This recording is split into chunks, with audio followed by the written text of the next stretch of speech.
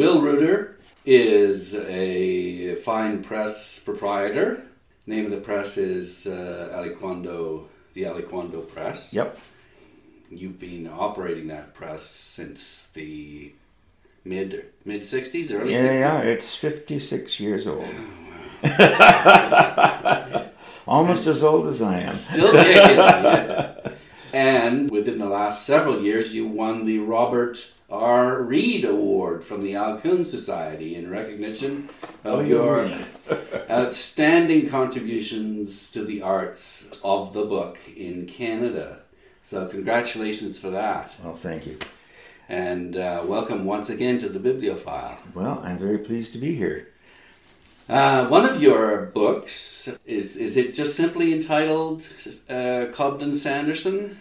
There are several books that I've done. I think I've covered basically all that I am able to reprint of Cobden-Sanderson's writings about bookbinding and other things. And if I had a moment, I would run around and show you some copies, but I won't. I did 2 books on Cobden-Sanderson on bookbinding. One, probably 15, 20 years ago, was basically an interview with Cobden-Sanderson, in which he was quite informal about this and that, and talking about the use of colored silk thread in sewing the signatures of the book. That's, to me, is probably the most bizarre thing that anyone would want to do, to show off the spine of the book when you've got beautiful type. Mm-hmm. And when the thickness of the thread is probably thicker than the stems, the width of a single character of type. But he's a fascinating guy. When was he born? Do you remember? Roughly? 1840 to, I think, 1924, 25, but I'm an old man and I don't remember dates that well. He's a marvelous guy. Why? Why? Because he really had a passion for books. Was he trained as a lawyer? He was first trained as a lawyer, worked, I think, in a railroad company, railroad insurance or something like that. Went, and I really am doing this off my head because I haven't read my own stuff or anybody else's for a while. He was a friend of William Morris, was at dinner one night, and Mrs. Morris turned to him and said something like, I'm doing embroidery for books, and you should take up bookbinding, and then we could work together, or you could take my embroidery and make it into a book. And he had a natural affinity for the making of books. Hmm. And it was only after that, and I think only for about 15 years, maybe not even that long, that he had the Doves Press. First it was the Doves Bindery, and he was an amazing designer of bindings. Okay. Later on, he got some assistance. His wife was working with him. His wife was working, yes. His wife sewed the books and did a fair bit of forwarding up to the stage where you put on the cover and all that. But he was a good case designer. The outside of the book was embellished with beautiful gold tools that he had made, and really elegant, amazingly beautiful bindings. He had this natural ability. He was, of course, inspired, as many people were before, at the time and later, by William Morris and the Kelmscott Press, and decided to set up his own press, the Doves Press, which he did some beautiful books until, I think, 1916, when he threw all of his type into the River Thames. And you know this much better than I do, that he was in partnership with Emery Walker, and Emery Walker was probably a much better guy than history is allowing him to be remembered as. And Emery Walker designed the type, did he? I think he had his office do the type design. I'm going to assume that. But it was basically a design from the 16th century, the mid-15th century, and later on, the Venetians. Was that Jensen or not? Yeah, Jensen and a few others had evolved a very nice style of writing, and had evolved a very nice, simple typeface that was very clean and stands the test of time. Cobden-Sanderson took that idea and the type design was formed, the Doves type. Nowadays, it looks pretty damn good. It's very readable. The capital letters are just too big for the smaller lowercase height. And that could probably be corrected in subsequent designs, but there was nothing wrong with it. He worked with one typeface and one type size only, sort of 14-point size. And he got a number of people to help with the binding. His own bindery took over, and if I had some time and you could, we could talk further, I would show you the two Doves Press books that I have. They're both quite a comfortable size. One is a small book with this enormous type in proportion to the book, and the size of the type works perfectly. But he had very austere pages. His page design was very cold and architectural, and the criticism that many people have after the glorious flourishes and almost oriental carpet-like designs of the Kelmscott Press was that this is very institutional, very industrial and cold. It's not really, but he cleaned up a lot of the excesses of book and type design up to that point. And he was very much a modern guy in that way, without necessarily intending to be. Well, and it was a reaction against that kind of overly flowery appearance, right? Yeah, I have one Kelmscott Press too, book too, and it's a beauty, but you just don't need it all. Yeah. So he really was a modernist in our view, going into the creation of books. His bindings for the Doves Press were very simple. Even the leather-bound books were very, very simply done, unless you wanted something more florid, in which case you could hire Cobden-Sanderson or one of his assistants. It's interesting that one of the people in his shop was a woman called Bessie, and I'm sorry I can't remember her name, but she worked for quite a while for him, and then she up and married and moved off to British Columbia. And I'd love to know more about that. Did she disband bookbinding completely? Did she have pupils? Was there anybody who was influenced by Bessie and by extension the Doves bindery? Who are the pupils of Chopin? You can almost trace the lineage there, and you might be able to trace in Rubinstein's technique a little of the pupil of Chopin, 3 or 4 generations before. But I don't know what happened to Bessie. But you do know her last name. You just can't recall it right now, or just... Bessie Hosey or something. But it's in your book. It is, okay. It's in that book, which will tell everybody everything. Good. So there's the first step of There's the first step. The only other books I've done on Cobden-Sanderson have been an anthology, which I don't have here, of some of his journal entries. And you may not have seen it, or I may not have told you about it, but this was done a few years ago. My friend Don Taylor, who's an excellent bookbinder, helped me. I got photocopies of all the pertinent entries, and Don helped choose the ones on bookbinding, and I concentrated on the ones on printing and type and all the usual Doves Press things. And then I did a final edit and printed it, and I'm very pleased with it. It was called Majesty, Order, and Beauty, I think.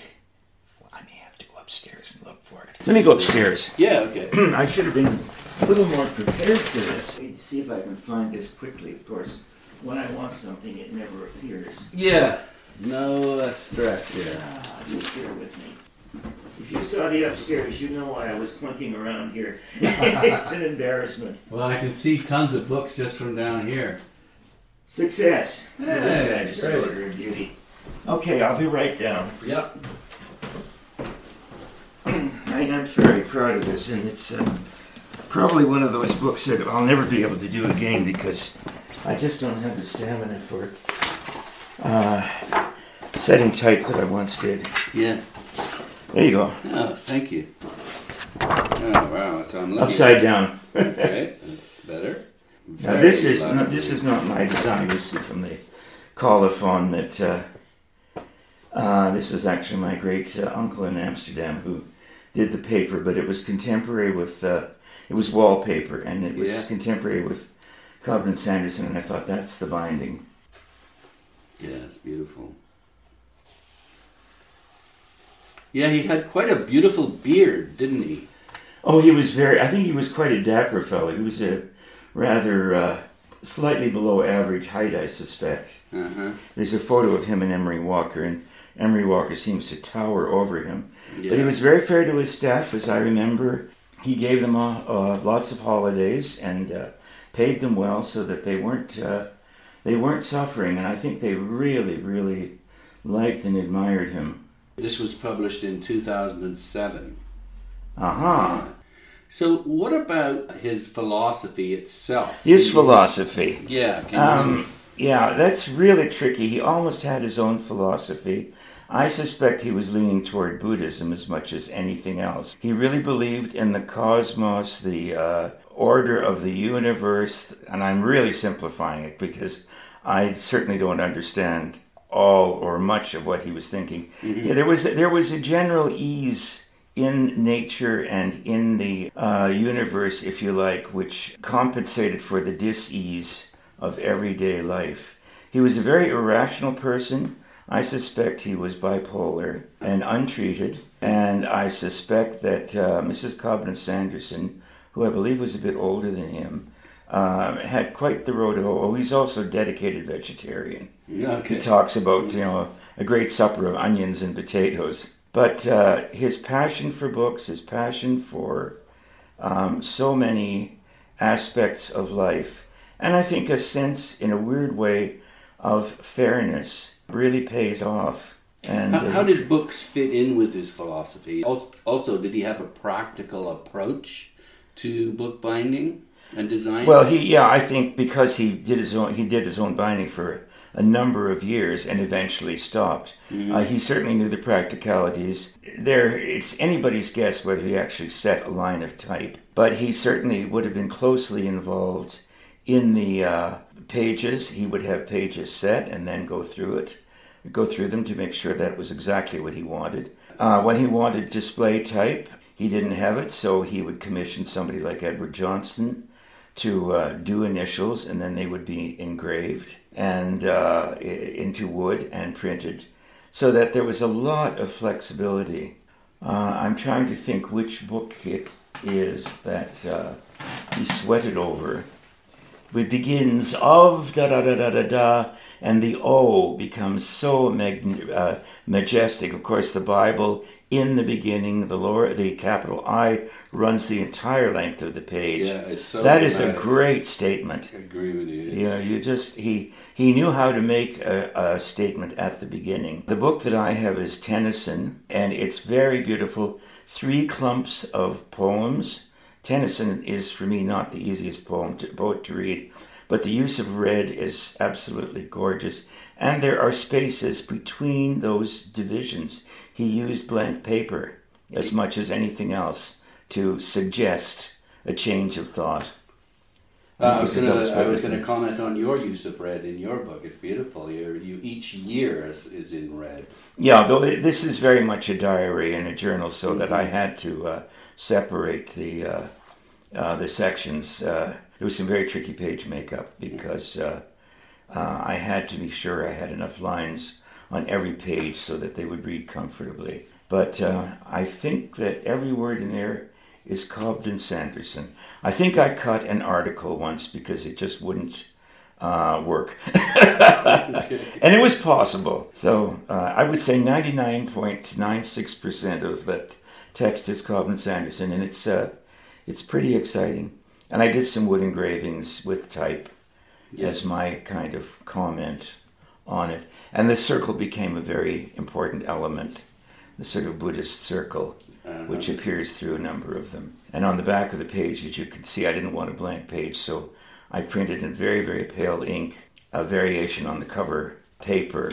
Oh, now I see. So that it wouldn't be blank, and it's exactly the size of the page of the type area. Yeah. So that it's not quite a blank page. And all of those inserts are printed on Japanese paper to make it very subtly different. It was a very hard book to conceive, and I'm not sure I got it, but Cobden-Sanderson really is a wonderful guy.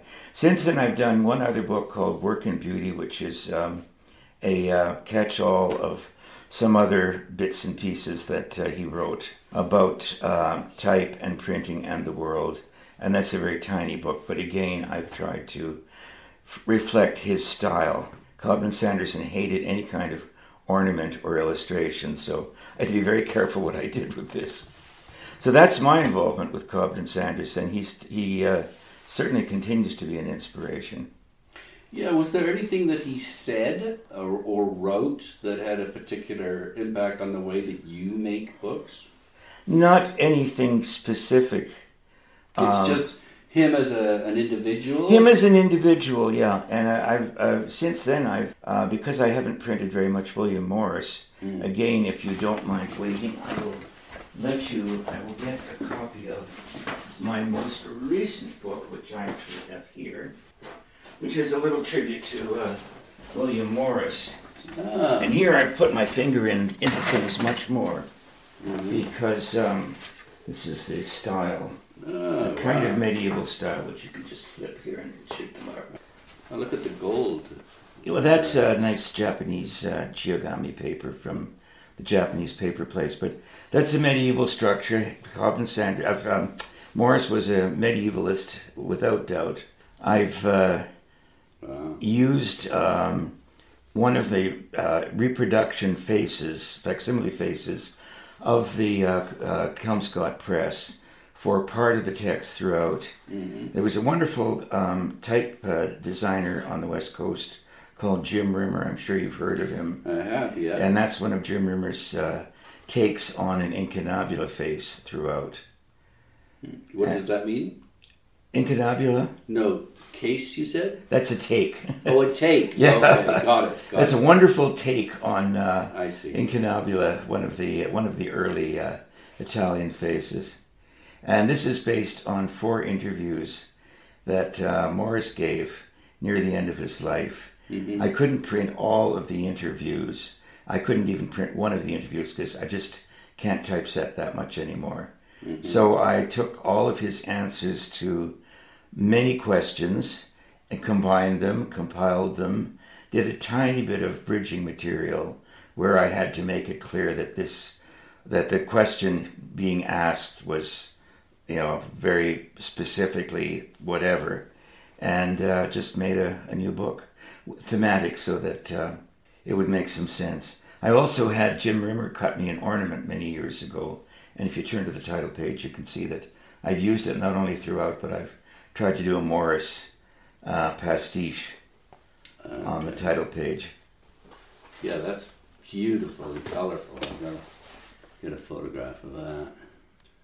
But I'm running out of subjects in printing.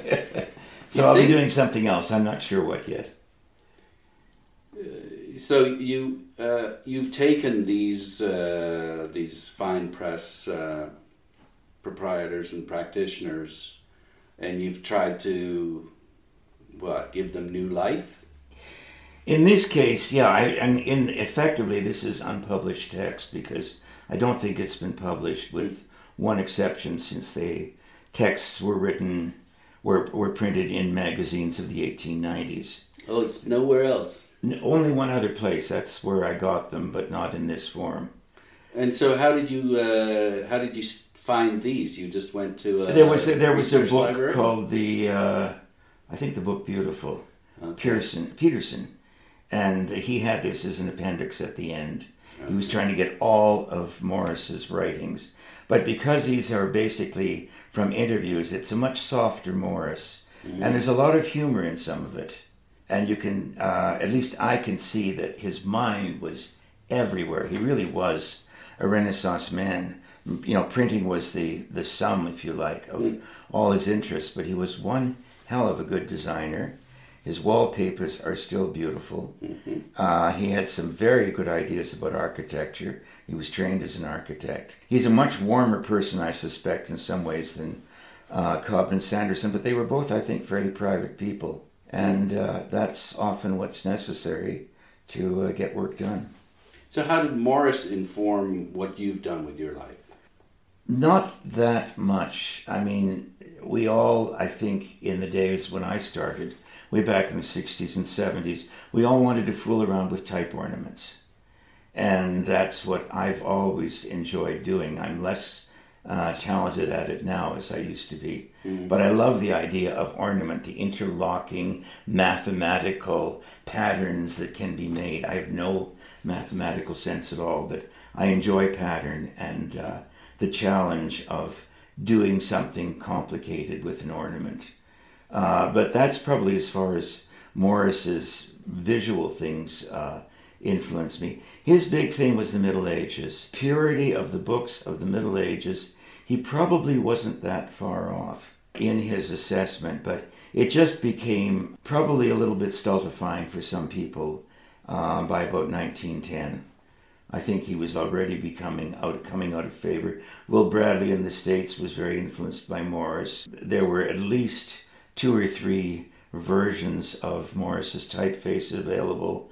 A guy called Albert Hubbard, Roycroft thought he was Morris. Yeah. And tried to do rather precious books. None of which has lasted that well. No. But God bless him for trying it. Yes. You know, that's what it's about. It's about trying. And if you don't make it, heck, you don't make it. I loved the fact that he went out and searched out all sorts of people and interviewed them. Oh, yes, a little home to these. Yeah. This was a very conscious effort to do that with a visit to William Morris. Mm-hmm. Because it is the idea of seeing the guy, talking to the guy, getting that thing. I can only hope that the transcription of Morris's words was fairly accurate, but it certainly was. The responses are certainly much part of the time, and I imagine that Morris talked quite a bit like that, with, as I say, some humor. Mm-hmm. He does a great number on the German language, which you wouldn't expect, and translation, trying to translate from German. But most of the interview was about printing and type, and the books that he was going to do. That's where it became a little tricky, because the interviews were done at different times, and I suspect there's some chronological inaccuracy there. But you mentioned patterns. It puts me in mind of the Kerwin Press and those beautiful borders. Yes, and Chris Van Elstead is planning a book on that. He is. I can't wait for that. But I think it'll be quite exciting. I hope that it's as original as it can be, because he's got some wonderful physical material to work with. And any ornament, if you have one that's right reading and left reading, you can make tremendous patterns from them. Mm-hmm. And that can be very useful. I'm going to reach over here and get another book, which I got out this morning in it by mistake, thinking it was Cobden-Sanderson, and I didn't. And I'm sorry to be talking about it. So this is not quite a companion book, but it's some essays on the private press. And I've tried in that to use some patterns as much as I can. Oh, okay. So this is called Pressing Matters. Pressing Matters, and that is a pun, if you like, and can be whatever you want. But there was an opportunity here to play around with some patterns. It's basically a reprint, a first printing of a manuscript on the definition of the private press by Leonard Barr, who ran the Adagio Press in Michigan many, many years ago. And he sent me a copy, and I've always wanted to do something. His friend Paul Dunsing was also a very, very fine private printer and typecaster. And here are these two guys. Paul was my mentor and my hero, and in a way, this is a kind of homage to Paul. And I asked Roland Milroy, who is a superlative printer, to contribute, and then I finished the job with an afterward. And I see the binding is upside down. Yeah, that's a defect. Sorry, on this one only. Yeah, you didn't see that. No. And so, okay, can you summarize what you're This is exactly what I'm talking about. Yes. Using patterns around quotations, playing with color, playing with shapes, two interlocking designs. In the 18th century with Caslin, they really started to get into ornamentation. It's been a useful adjunct. Ornaments really started with bookbinding in the 15th century, because type began pure, just like Cobden-Sanderson, but there's a good place for that, and it isn't done in printing, offset printing, or digital printing very much. There aren't very many ornaments around, so it's nice to have ornaments and borders. It's funny, this quote is by Arthur W. Rushmore. Who had a press as well, as I recall. He did, and I just bought the bibliography to that press a few days ago. Oh Yeah. my gosh. Oak Knoll put a lot of effort, it looks like, into it. But yeah, it's a nice coincidence. And so what did you say in your afterword? Can you summarize that for us? Oh, not a lot. Just I think basically that the private press is, as we have known it, is probably on its way out. We probably don't need a specific definition, but the idea of printing for pleasure rather than profit makes the private press slightly different from the fine press as I know it, in which people are, with very legitimate and fine reasons, are trying to make a little bit of money from very good printing, or sometimes not quite very good printing. That's an interesting differentiation, because I was talking with Sophie Schneiderman, who is a dealer that specializes in fine presses, and she defines a private press now as presses that were active around Morris's time, and fine presses as more, the stuff that came after that period.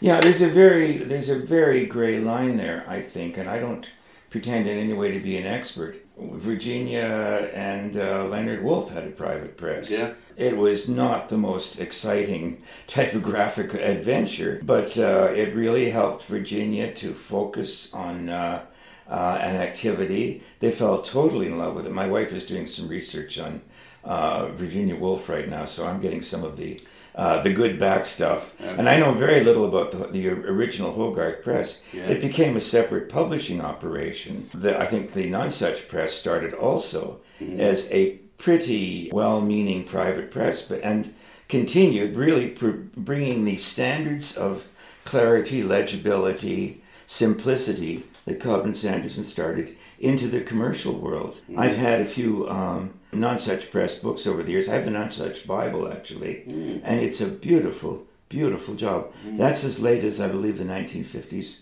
or 60s. Yep. And I wouldn't consider it a private press, but it has every earmark of the best of the private press tradition. So it's a gray area. And there was a lot of passion about making a good, well-margined page with a good, sturdy binding, and taking pride in producing a really good book. So why do you think private presses are on the way out? Because I think everyone's motivated to make money and not... No, that not at all. I'm being far too snippy and hypocritical there. But there are groups of printers who really want to make good books, but they're also anxious to sell them at a good price. The book fair that I was at yesterday was attended by a binder whose work I respect and whose personality I greatly admire, and she was questioning some of my books because some of them sell for more than $100, to which I wanted to say, yes, but if I'm working on a book for 18 months and I'm getting the very best paper that I can, and I've had to get some type, all of this is very costly, and I'm doing 40 copies. So she was questioning that? Yeah, she's questioning the high cost of private press books. It's not something for every person. It's low cost when you consider the amount of effort and time you put into it. You don't get paid for your effort. You don't get paid for your time. I hope the guys that really are what I call small press printers are able to make some money, because it's really dangerous. But you have to have those standards too. And sometimes I feel that, the Aryan Press, I understand, is just quit in San Francisco after 50 years. But they've been doing reprints of Dashiell Hammett or Raymond Chandler. Does the world need that? I think the mandate of the private press initially, and here's where I really admire Leonard and Virginia, they wanted to print work by their friends. They wanted to print their own work. They wanted to print poetry, and I think every press, private or otherwise, should get out there and do a broadside or two of poetry, because it doesn't take long to set. It can be done on good paper. I mean, I spent my first 10 years as a printer printing on whatever crappy offcut paper I could get. And then somebody told me, look, if you're going to sell these, they've got to be good. They've got to be on decent paper. And that really was a wake-up call. There are a lot of things that I don't like about my books, including the paper. But at least some of the later books too. Okay. But at least I was trying. And if I'm going to sell a book, I have to try to price it as well and as fairly as I can. Mm-hmm. I'm also trying to do things for $20 because it's still a private press book for me, and it may not be that big an effort. I don't want to get into the mercenary aspect of it or the financial, but as I say, reprinting and I'm not being a snob here, reprinting something that has been out of print for a long time that probably doesn't really need to come back, and passing that off as a very fine press edition is not fair. If you're going to use an illustrator, you got to pay him or her too. And that's where it can be really, really exciting, because you can get some good reflection from the images that an artist creates. Well, isn't that what the Aryan Press did with Moby Dick and Barry Moser? And the early Barry Moser was just absolutely amazing. And then he became, frankly, rather commercial and cranked out things like the Bible and a few other things, and they just lost that life and that spark. I think wood engraving is one of the most complementary media for text, but we also have to all remember that it's not about us. It is about the text. It starts from the text. It's like early Baroque opera. It starts from the text, and anything else is a fancy little addition. You know, when Monteverdi and some of his contemporaries started, they wanted to reflect the text, the drama, and the music was incidental. And we know what happened after Mozart. And now we're getting back into it because there's some really good contemporary opera that pays very close attention to the text. And we're making that swing. Getting back to this, I think, again, being an old fart, I can say this. I don't use polymer plates very much, but I love and admire and respect anybody who can print from polymer plates. It does not have to be monotype. It does not have to be very carefully carved out wood blocks. Polymer plates, I think, are perfectly fine. Letterpress is still, to me, the ideal, but if you have to go digital or you have to do a little bit of offset, then you do it. As long as the book comes out looking pretty damn good and is worth the money that somebody has to pay for it. Is there someone whose work today that you're really, really keen on? Oh, totally. My hero, and he's been my hero for quite a while, is Roland Milroy. He thinks so carefully at Heavenly Monkey about what he's going to do. He has a wide range of interests, and they show in his press work on an old Washington press with hand inking is so absolutely beautiful. And his bindings are good. He taught himself binding. He does beautiful work. The books are not cheap, but they are absolutely magnificent. There isn't one book that I've seen from Heavenly Monkey that is not worth a penny less than what they cost. But it's the joy that Roland has in finding, he has a rather peculiar approach, and then he's found some early books. At the moment he's working on Kelmscott and Dove's Press. He has some pages from the Dove's Bible. They will be reissued with an essay by Alfred Pollard. The essay may not be quite as important as the pages within that, simply because I'm not sure that Pollard says that much, but he was close enough and he was in contact with Morris. And the book will be absolutely gorgeous, I'm sure. Can you explain that he's got pages from... He has pages from a disbound book or disbound books of the Dove's Bible, and I don't know which Kelmscott Press book, and they will be tipped into his book. I see. So and the format is quite large because the Dove's Bible pages are quite large. Okay, and he's done that with other things. George Rueter did some emblem books in the 17th century, and he found some pages. And anybody who loves books will always be horrified at the idea of a book ripped apart and its pages sold. But it's not that Roland has started the fashion. The pages were available and he bought them, and he's recycling them, if you like, in the most elegant and appropriate manner. and I would do exactly the same thing. In fact, I have some engravings, and I think I better recycle them. He did exactly that with Reed's Leaves. That's right. Robert Reed's early Coothman's Menagerie. They were unbound copies, and he finished the job, so to speak, with an introduction, and I think did nothing else to the book. But it's sort of nice to know that Roland is contributing through Pollard to Cobden-Sanderson and Morris, both are of whom are heroes to all of us, I think. And that the book will be available, and you can actually own a page and you can look at it. You can check the impression, you can check the quality of the paper, because it's all handmade paper. I hope I'm not making a total fool of myself, Roland, if you listen to this. It can be very exciting, and it makes some of these books affordable to individuals and to libraries. Right. I saw a set that was, I think, put out in the 1930s at Massey College. There were leaves from manuscript books, and I think early printed books. And someone obviously did a number in the 1930s, but yes, there they are.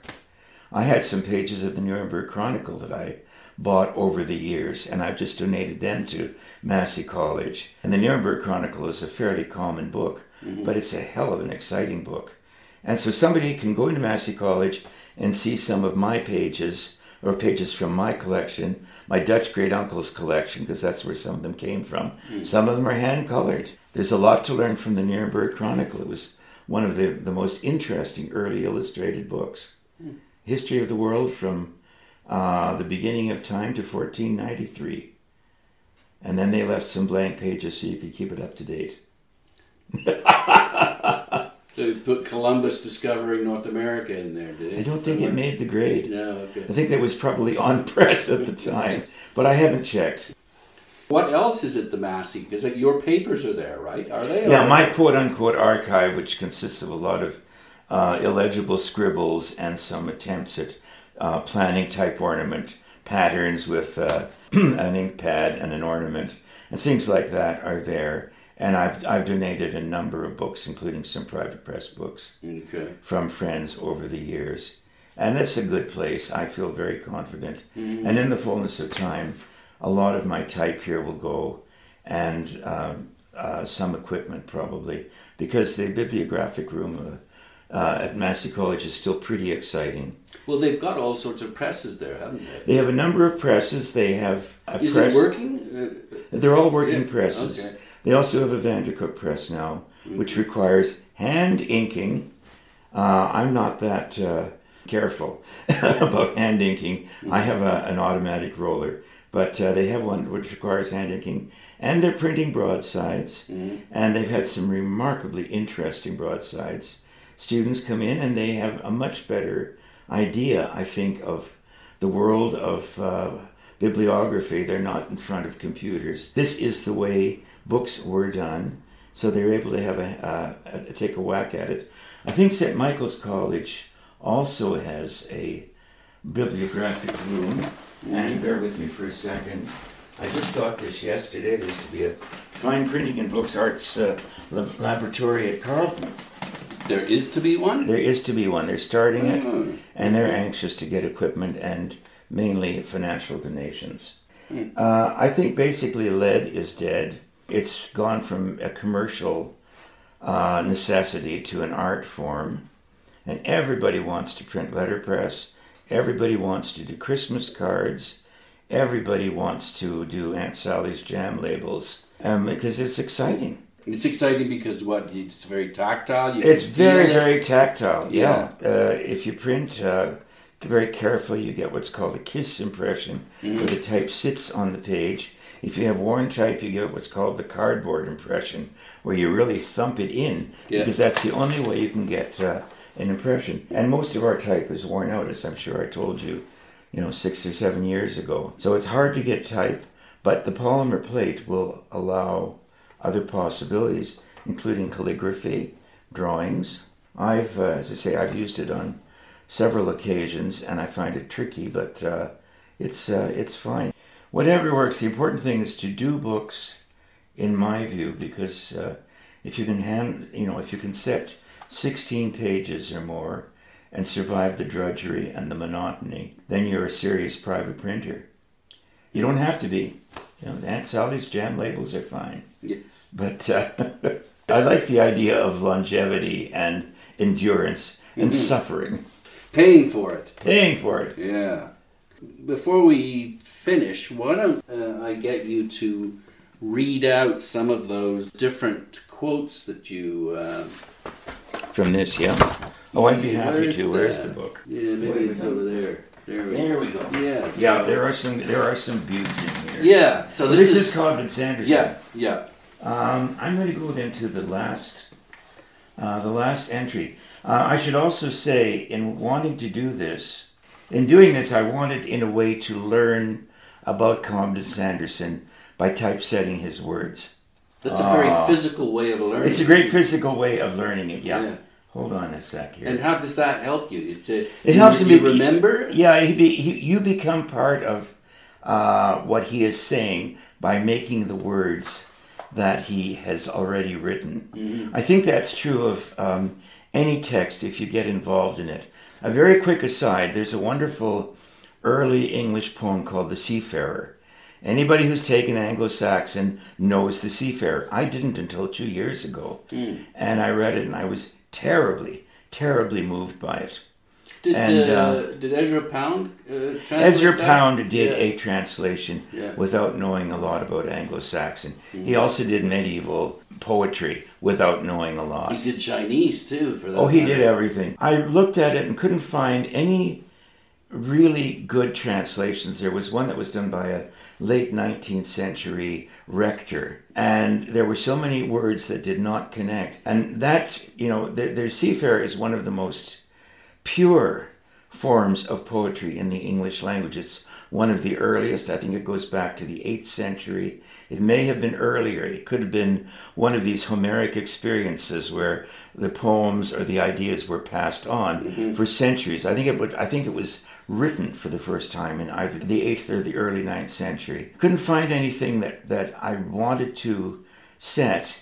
I took, with the help of an Anglo-Saxon scholar here, in little old Dundas, modest, squeaky clean Dundas, there is an Anglo-Saxon scholar who was very good. I found 5 versions, and from those English versions, I made my own version, not knowing a word of the original, except you could almost feel at times what was happening. And I printed that. Before I printed it, my Anglo-Saxon scholar friend found another Anglo-Saxon scholar. They read my translation, they read the original, which they still remembered from university decades and decades before. And they said, there's nothing wrong with this, it's okay. It does reflect the original. So that's what I printed. Sorry to get emotional, but it's a great, great poem. Because it does talk about Cobden-Sanderson's sense of the cosmos, the future, spirituality, Christianity creeping in, paganism still in existence. Yeah, it's great. How long is it? Not very long. I could get something out. And I tried to do some line of cut illustrations, which are impossible. It was one of these technical challenges that didn't work. I'm not very happy, but some people are buying it.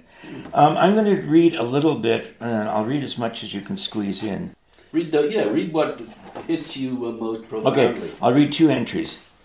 This is 1917. 28th of July, Saturday, 7 to 8 a.m. Last night I let the bus take me across the bridge. This is the Hammersmith Bridge. That I might have. Sorry, that's where he threw the type. That's where he threw the type, yeah. Let me start again. 1917. 28th July, Saturday, 7 to 8 a.m. Last night I let the bus take me across the bridge that I might have a view of the river. It was a most beautiful evening, and the pleasure of the walk back. I alighted on the other side, just beyond the bridge, and then turned and fronted the glory of the west, full of life still, yet not so bright as to eclipse the light of the stars in the zenith, or of the young moon low down in the south. The river, too, was another heaven, full of light from the heaven above, and flooded from bank to bank. I stood upon the bridge, and I walked to and fro, and bethought me of the time when I had crossed and recrossed it in winter-time, in the darkness.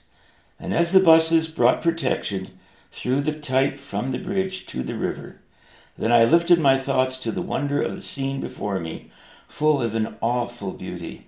God's universe and man's, joint creators. How wonderful. And my type, the dove's type, was part of it. And I'll do this last one. Where are we? Which, this is written after the gang in the shop gave him a surprise birthday party, his 80th birthday. The guys got together and wrote him a letter telling them how much they admired him and hoped he might be given the honor and pleasure of many more happy anniversaries. He really loved his staff. 1921, 22nd January, Saturday. After supper, I went into the workshop and looked around on the shelves and counted the books still unbound. Sartor Resartus, Coriolanus, Areopagitica, Lucrece. My head worked. All the press work seemed to have run to sand. The tide had withdrawn and had left them stranded and immovable. All which set my brain asmoke, and in the night it inflamed into dreams. I lit the lamp, got out of bed, and brought back a copy of my Credo, and sought to recreate myself on its great lines and expand to the greater limits of the cosmos. And not in vain. How should it be otherwise? And I believe and see that in life and sleep we are at one with the earth's self. That's what Cobden-Sanderson does. Really makes you think.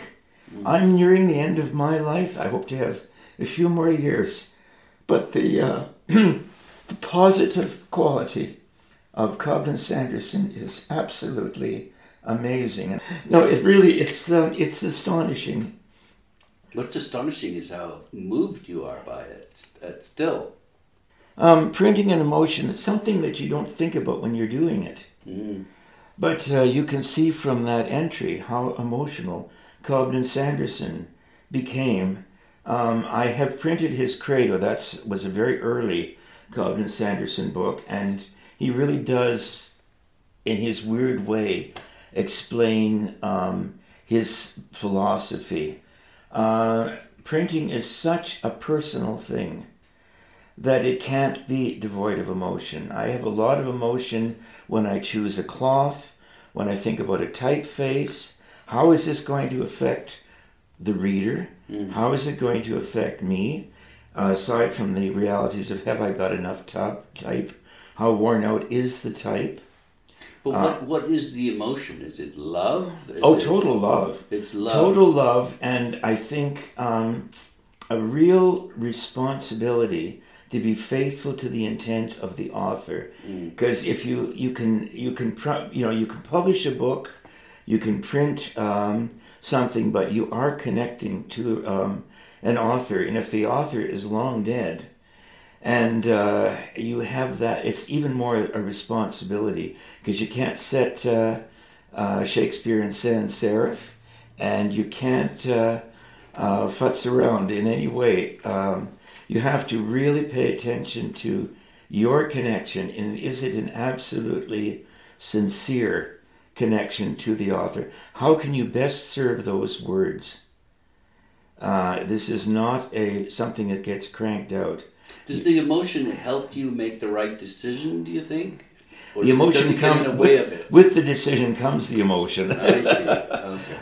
Okay. It's so many of these things are interlocked, but you can see that I have to connect with the words of an author, whether at the beginning, or it won't work, right, or I can't do it, and I don't do any work on commission because I want that experience, I want that interaction, and I have to be the servant of the author. On that note, I want to reach in here and give you something, because it's something I completely forgot about. Okay. And try reading this without emotion, if I can find the damn thing now. Oh, come I have a suitcase with many zippers. Yeah. And they don't always work.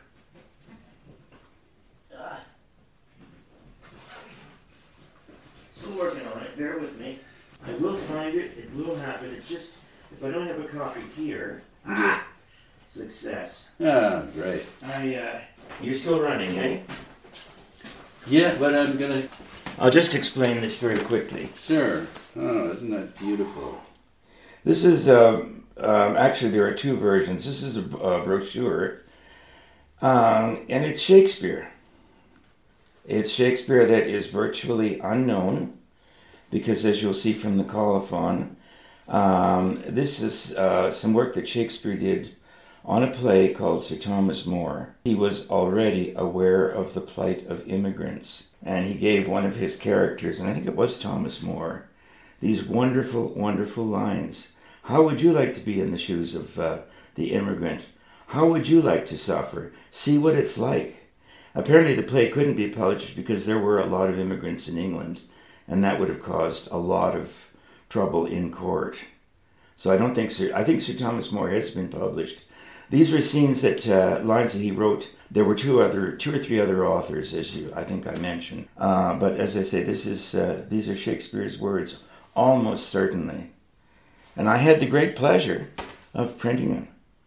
How could you not be emotional about that? And I made sure that every one of my American friends got a copy of this. Well, and the British friends too. And the British friends, That's what Brexit is about, really, in a way, isn't it? Yeah.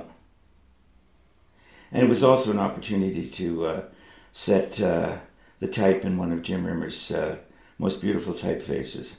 And what was that? Do you know what the name of it is? It's called Juliana Old Style. And it was, I think the first typeface that he cut it right on the metal piece itself, sort of designing as he went along. And it was a memorial to his daughter who died. So there are a lot of connections. I can imagine the emotion that Jim had cutting his first typeface. So I don't think that books that are made by hand are ever quite what they seem. It's not just a piece of paper and a bit of type. If we don't have the emotion, we really can't make the books, and we really shouldn't try. I feel that more strongly as I get older. Can you tell books that have been made with emotion and not emotion, or not? No, that would be very foolish, and I shouldn't say that. But I think almost anyone who makes a book, almost any private printer, is aware that he's handling some pretty emotionally pretty potent stuff. For some people, I'm sure it's nothing, but I know that Roland Milroy certainly has some feelings when he works in his books. How can you not? And is that why you do it, to experience that depth of emotion? I think that's something that I never expected when I started. Right. Yeah, it creeps up on you. I haven't ever, with one exception, I've never sat down and looked at all my books, but I'm at about 109 now. And some of them are very, very inconsequential books. And there are two that I've showed you that I think might stand the test of time. And there are so many things that I dislike about all of them. But yeah, they're your children, so of course you have some emotion, good and bad, about them.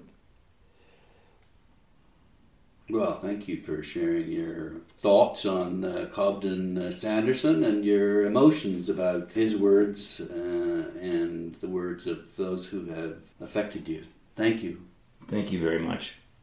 I've been speaking to Will Rueter, who is the proprietor of the Aliquando Press, in your workshop in Dundas, Ontario.